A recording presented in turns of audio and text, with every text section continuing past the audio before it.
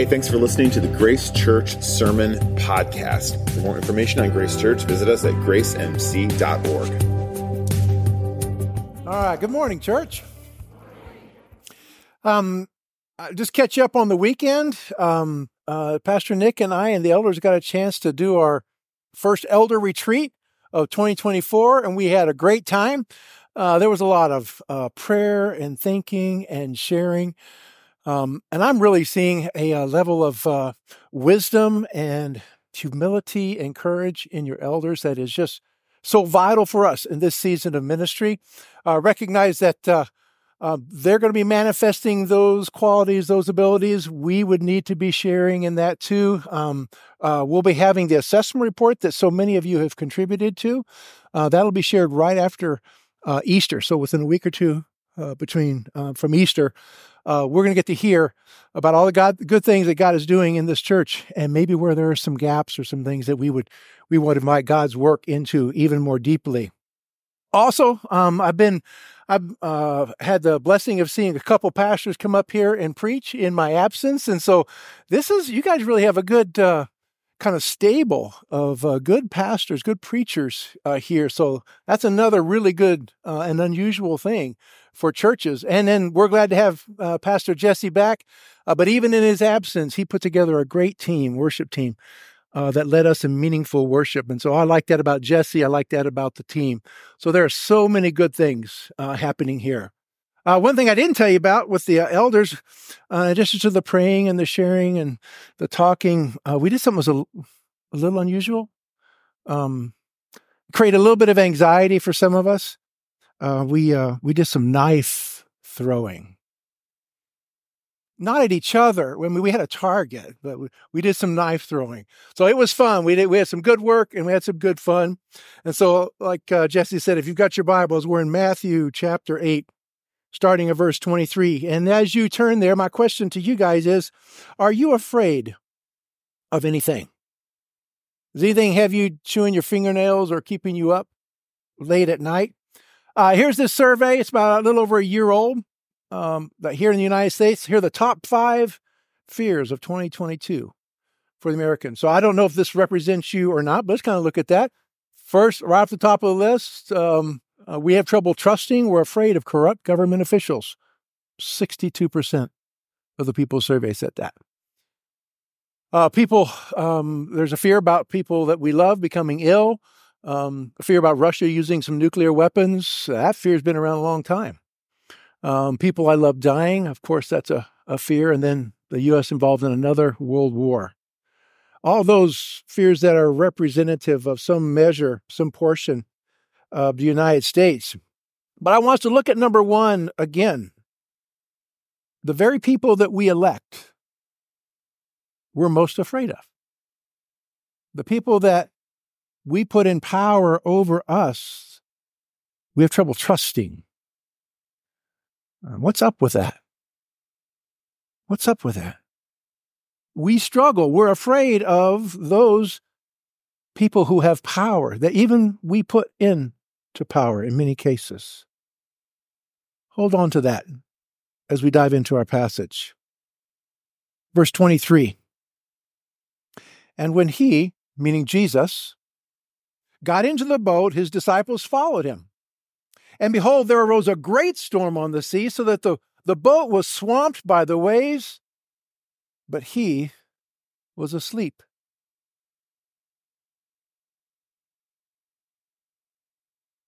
That snoring sound, it's in the best Greek manuscripts. I've seen it. And they went and woke him, saying, "Save us, Lord, we're perishing." And he said to them, "Why are you afraid, O you of little faith?" Then he rose, rebuked the winds and the sea, and there was great calm. And the men marveled, saying, "What sort of man is this, that even the winds and the sea obey him?" Here's another question. Does God ever sleep? Does the Son of God ever go to sleep so that he's unaware of what's happening?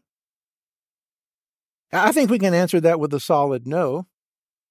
John 5:17, Jesus equates himself with God, and God is saying that God the Father never stops working, sustaining his creation, never sleeps.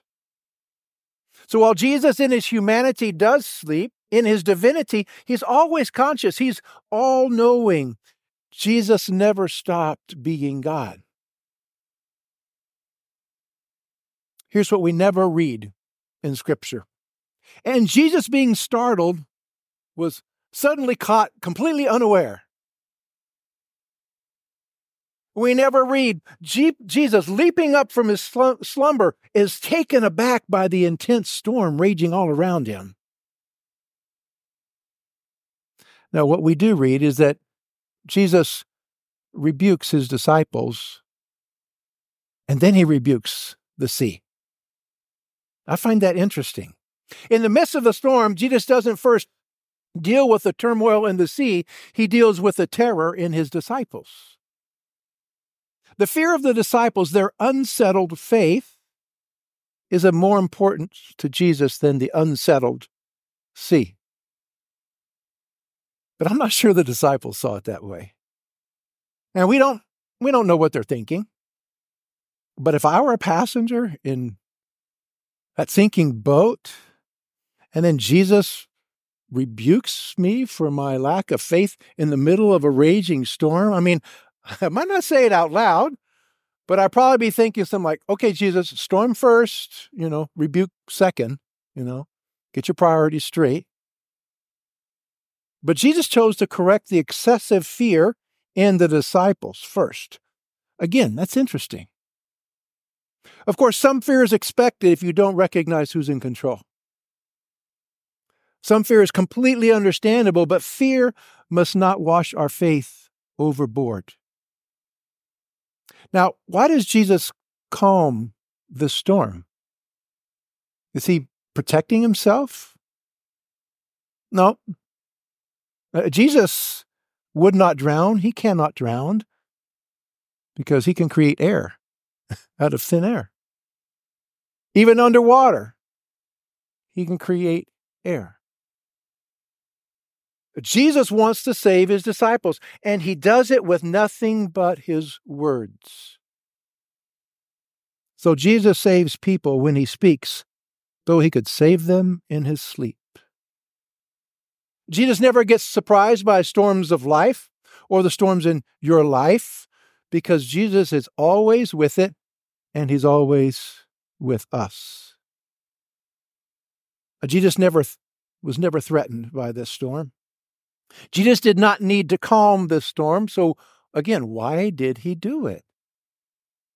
To save others? Yeah, but not just that. We would be wrong to say that Jesus calmed this storm just to save his disciples. Yes, Jesus saves his disciples of every generation.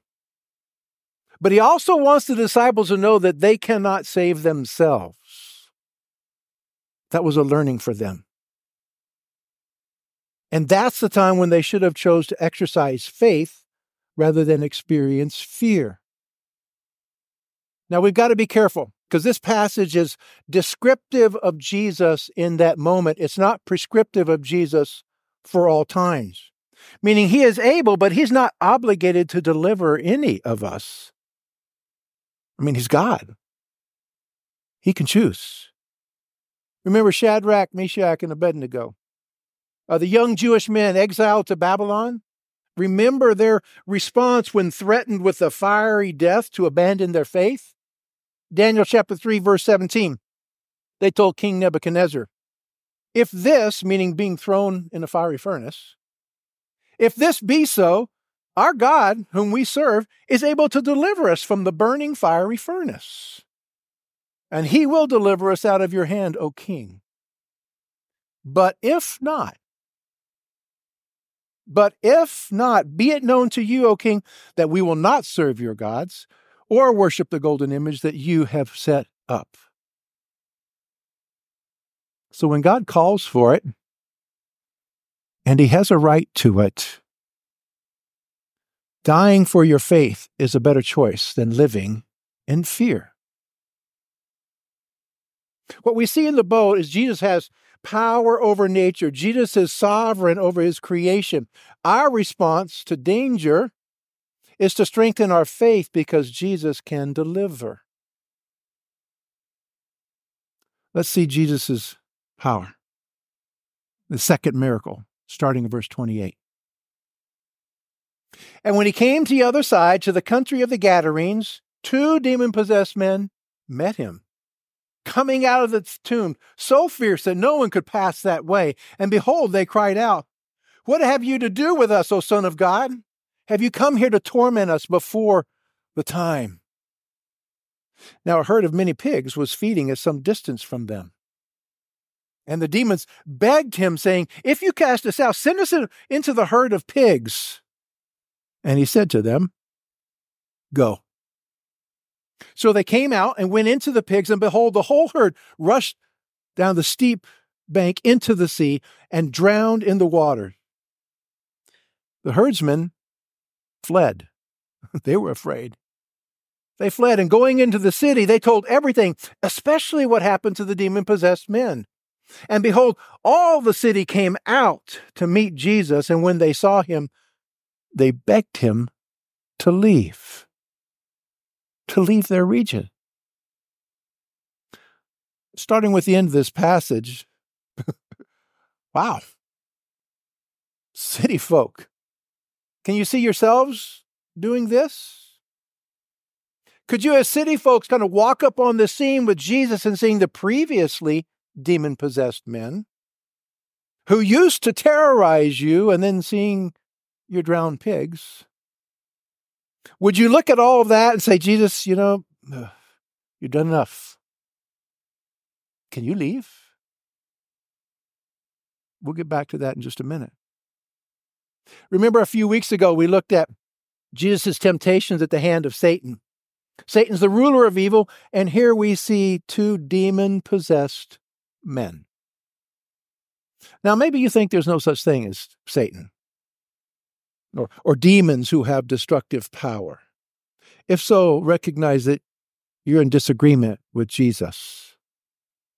Jesus speaks to them here, and he commands them to leave the 2 men that they have possessed and terrorized. Here, Jesus expresses sovereign, authoritative power over specific evil beings, not some amorphous, impersonal evil force that may exist. Maybe one of the great deceptions of our educated society today is to think that evil beings were just fabrications of ancient, unenlightened civilizations. Are we so smart now? Are we so smart that we don't believe or recognize the destructive, powerful presence of evil beings? If so, then we're smarter than Jesus. Notice the reactions of the demons. They spoke and they were afraid because they knew Jesus was the Son of God. In verse 29, we read there 2 questions one right after another. And behold, they cried out. The demons are afraid. "What have you to do with us, O Son of God? Have you come here to torment us before the time?" And so here the demons have answered a question with a question. What are you going to do with us? Are you here to torment us? Jesus is sure getting asked a lot of questions here. Remember the disciples? Remember the question they asked on that boat in the storm?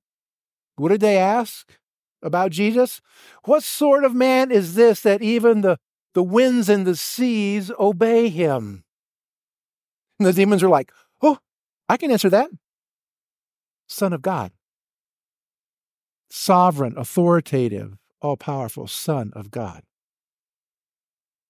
And apart from God the Father and John the Baptist, the only beings in Matthew at this point who know this are Satan, which we saw in Matthew 4, and some of his demons right here in Matthew 8. So evil beings have supernatural insight. They have supernatural power. But Jesus commanded the demons to leave. He spoke to them, removing them from the men that they had possessed, and sent them right into the pigs. Now, in comparison to Mark's gospel and Luke's gospel, both of them mention the same account. Matthew's account here is very succinct and really just kind of focuses on Jesus' power to expel the demons with one word: go. Again, Jesus, authoritative, powerful. Now, you might be asking, well, why didn't Jesus just judge them right then and there? Why didn't he send them to the place of eternal torment right then? That's what the demons were afraid of. That's what they were afraid of was going to happen to them. The lake of fire. The simple answer of why Jesus didn't judge them right away is because it was not time yet. Did you notice that the demons referred to that time in verse 29? That's the time of the final judgment. That's Revelation 19. That's Revelation 20. When all evil beings are thrown into the lake of fire, suffering for all eternity. It's coming, but it's not yet. And we look at verses 31 and 32.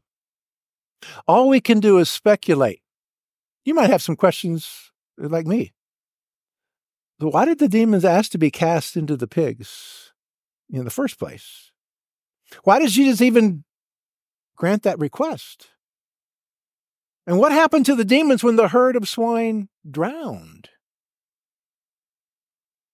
Well, we can't accurately read between the lines. We could speculate, but we don't have the time for that this morning. But if you want to come up here after the service and ask me about this, I have some biblically informed ideas about it. But for now, look again at the reaction of the herdsmen and the city residents. I mean, fear was pervasive in the demons and the herdsmen and the city folk. We read in verse 33 that the herdsmen didn't just stroll back to town. They fled.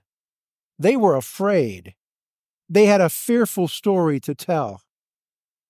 And that fear swept through the city folk also, even more as they came to see what had happened for themselves. And I find it interesting when you contrast the fearful responses. In fear, the demons had asked Jesus to send them away from him. But the city folk, in their fear, they asked Jesus to go away.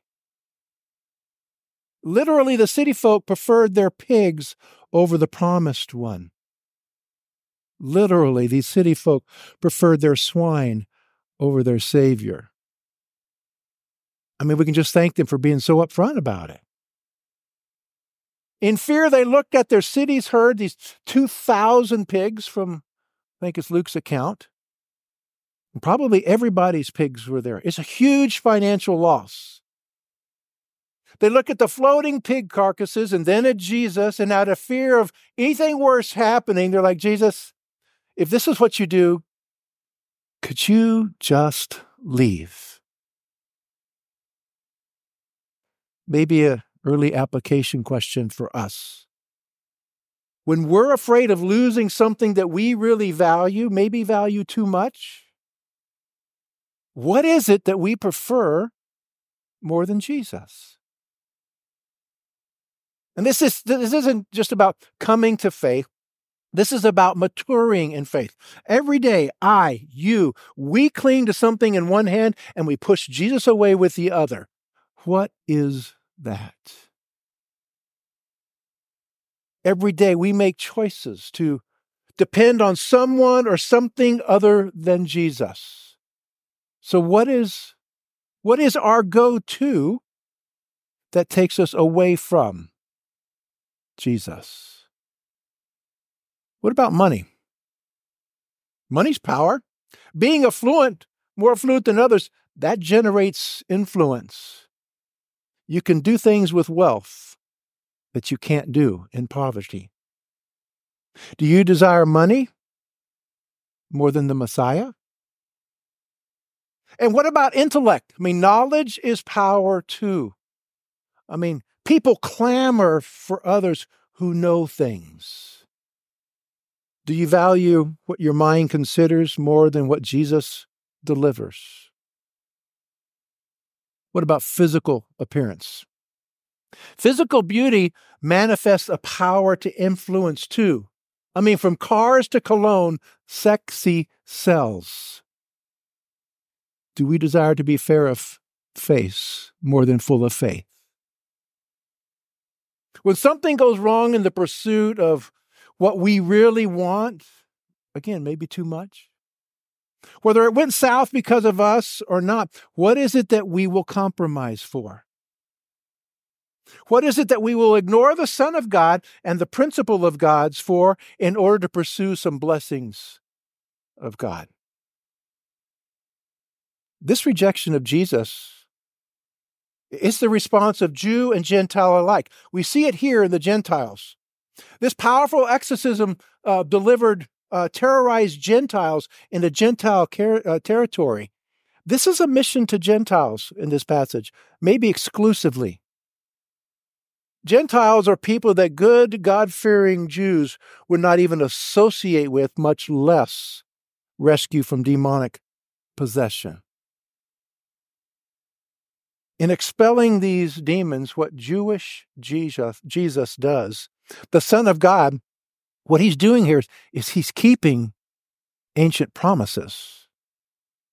A promise that God the Father made several times, thousands of years before. Jesus is the promised seed of Genesis 3:15, who God promised will conclusively crush Satan and his forces one day. Jesus is the promised descendant of Abraham, the seed, the offspring that God promised him and Sarah, through whom all nations of the earth will be blessed. So here's what we see. First, Jesus has power over evil. Jesus is sovereign over any and all demonic beings. Second, in fulfillment of the promise to be Savior of the world, Jesus powerfully delivers not just his fellow Jews, but other nationalities from the consequences of evil and sin and suffering. And third, even in the face of miraculous provision, Jesus faces rejection. These Gentiles are more angry and afraid about what they've lost financially than what they could gain spiritually. Let's turn our attention to the last passage, Matthew 9, 1-8. And getting into the boat, he crossed over and came to his own city. And behold, some people brought to him a paralytic lying on a bed. And when Jesus saw their faith, he said to the paralytic, "Take heart, my son, your sins are forgiven."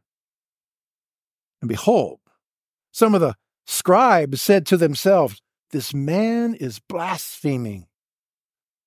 But Jesus, knowing their thoughts, said, "Why do you think evil in your hearts? For which is easier to say, 'Your sins are forgiven,' or say, 'Rise up and walk'? But that you may know that the Son of Man has authority on earth to forgive sins." He then said to the paralytic, "Rise, pick up your bed and go home." And he rose and went home. When the crowd saw it, they were afraid, and they glorified God who had given such authority to men. And had we been at this miraculous healing too, we too would have been afraid, meaning there would be deep awe and glorifying God. Great power had just removed a great tragedy. Jesus is in Capernaum now. That's his hometown there, his home base for ministry in Galilee. And again, Matthew's more succinct in his account than we read in Luke and Mark. In those accounts, there's way more detail on the paralytic's 4 friends who dug a hole in the roof to lower him down because there were way too many people for them to walk him through the door. In Mark and Luke, there's also way more shared about the thoughts of the scribes and the Pharisees. Here we see that only that they said to themselves, "This man is blaspheming." And now this is the first time that the teachers of the law clearly opposed Jesus in Galilee. And the accusation is blasphemy. Blasphemy is where a human insults God, insults the honor of God. This includes misusing the name of God, for which the penalty is death by stoning in the Old Testament. Mentally, silently, these teachers charge Jesus with blasphemy because they believe that he's dishonoring God. by claiming to have the power and authority to forgive sins, which only God can do. And obviously they're right. They're right. That's exactly what Jesus was doing. He was forgiving sins, but they were also terribly wrong because God is exactly who Jesus is. This morning we pointed out some different emphases between the Gospels that record these accounts. But you know what they all include? You know what they all say the same here? It's Jesus' words to the teachers, which he said so that everyone could hear. This phrase is recorded in every one of the Gospels. That you may know that the Son of Man has the authority on earth to forgive sins. That was important to all the Gospel accounts. There, Jesus uses one of his favorite phrases to describe himself. It comes from Daniel chapter 7, verses 13 and 14, where in the future, one day, one like a son of man is given everlasting dominion and glory over all people, over all creation. Only divinity has that. So Jesus is clearly connecting his obvious ability to miraculously heal with his divine authority to forgive sin. Jesus does both. He heals and he forgives because he's not only a divine healer, he is divinity himself. Jesus' healing is really more about revealing. I mean, Jesus heals this man. Jesus healing this man, it's way more about revealing himself as the Son of Man. Jesus has the power over sickness and sin. Jesus is sovereign over physical and spiritual destruction. And oh, would that be our response now in worship, in submission to Jesus, who alone delivers us from eternal destruction. So as we wrap this up, what have we heard? Well, Jesus delivers people of little faith. He kept them from a watery grave. Jesus delivers people possessed by great evil, delivered two men from living demon-possessed lives in literal graves, a literal graveyard. And then Jesus delivers a man who is sinful from a body that is paralyzed and is spiritually dead. Those are miracles, powerful, sovereign acts of God that vastly transcend human ability. We can't unhear this, but we could miss the point. We could miss the point if all we did was focus on the physical miracles. So don't let the raging wind, the screams of demons, and the shouts of the crowd's amazement drowned out Jesus' words in your ears. The climax that all these miracles point to is what Jesus declares of himself to the crowd, which is the Son of Man has the authority on earth to forgive your sins. And that also happens right here, right now, on this earth, at this time, and in our lives. Can I get an amen? Amen. Through Jesus, God forgives sin. Amen? Amen. You see, the power of the promised one proclaims Jesus is the Holy One. The power of the exalted ruler declares Jesus as our Savior, our crucified Savior. Jesus delivers people who don't deserve deliverance. That's his grace and mercy to us. What I mean is none of these people in these passages can be described as living a life or responding to God in a deeply spiritual and righteous way. And the truth is, neither do we. We cannot live righteously apart from Jesus' grace and mercy in our lives.